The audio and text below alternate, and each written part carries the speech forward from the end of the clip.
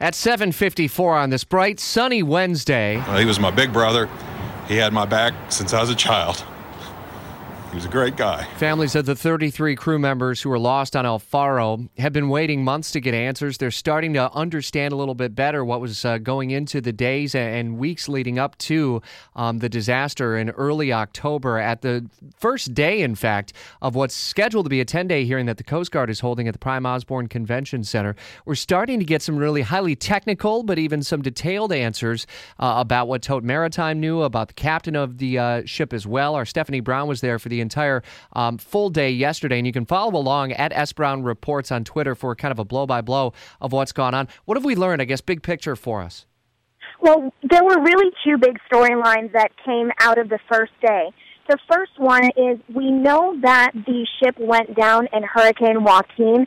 Yesterday we learned for the first time that bad weather procedures had been put in place on that very ship just weeks before for Tropical Storm Erica, which didn't come nearly as close as Joaquin did. The ship actually took an alternate route that added more than 100 miles to their voyage.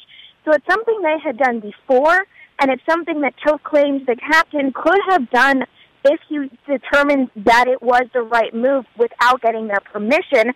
But the big question was, the board found an email from the captain to Tote Maritime which appeared to ask for permission.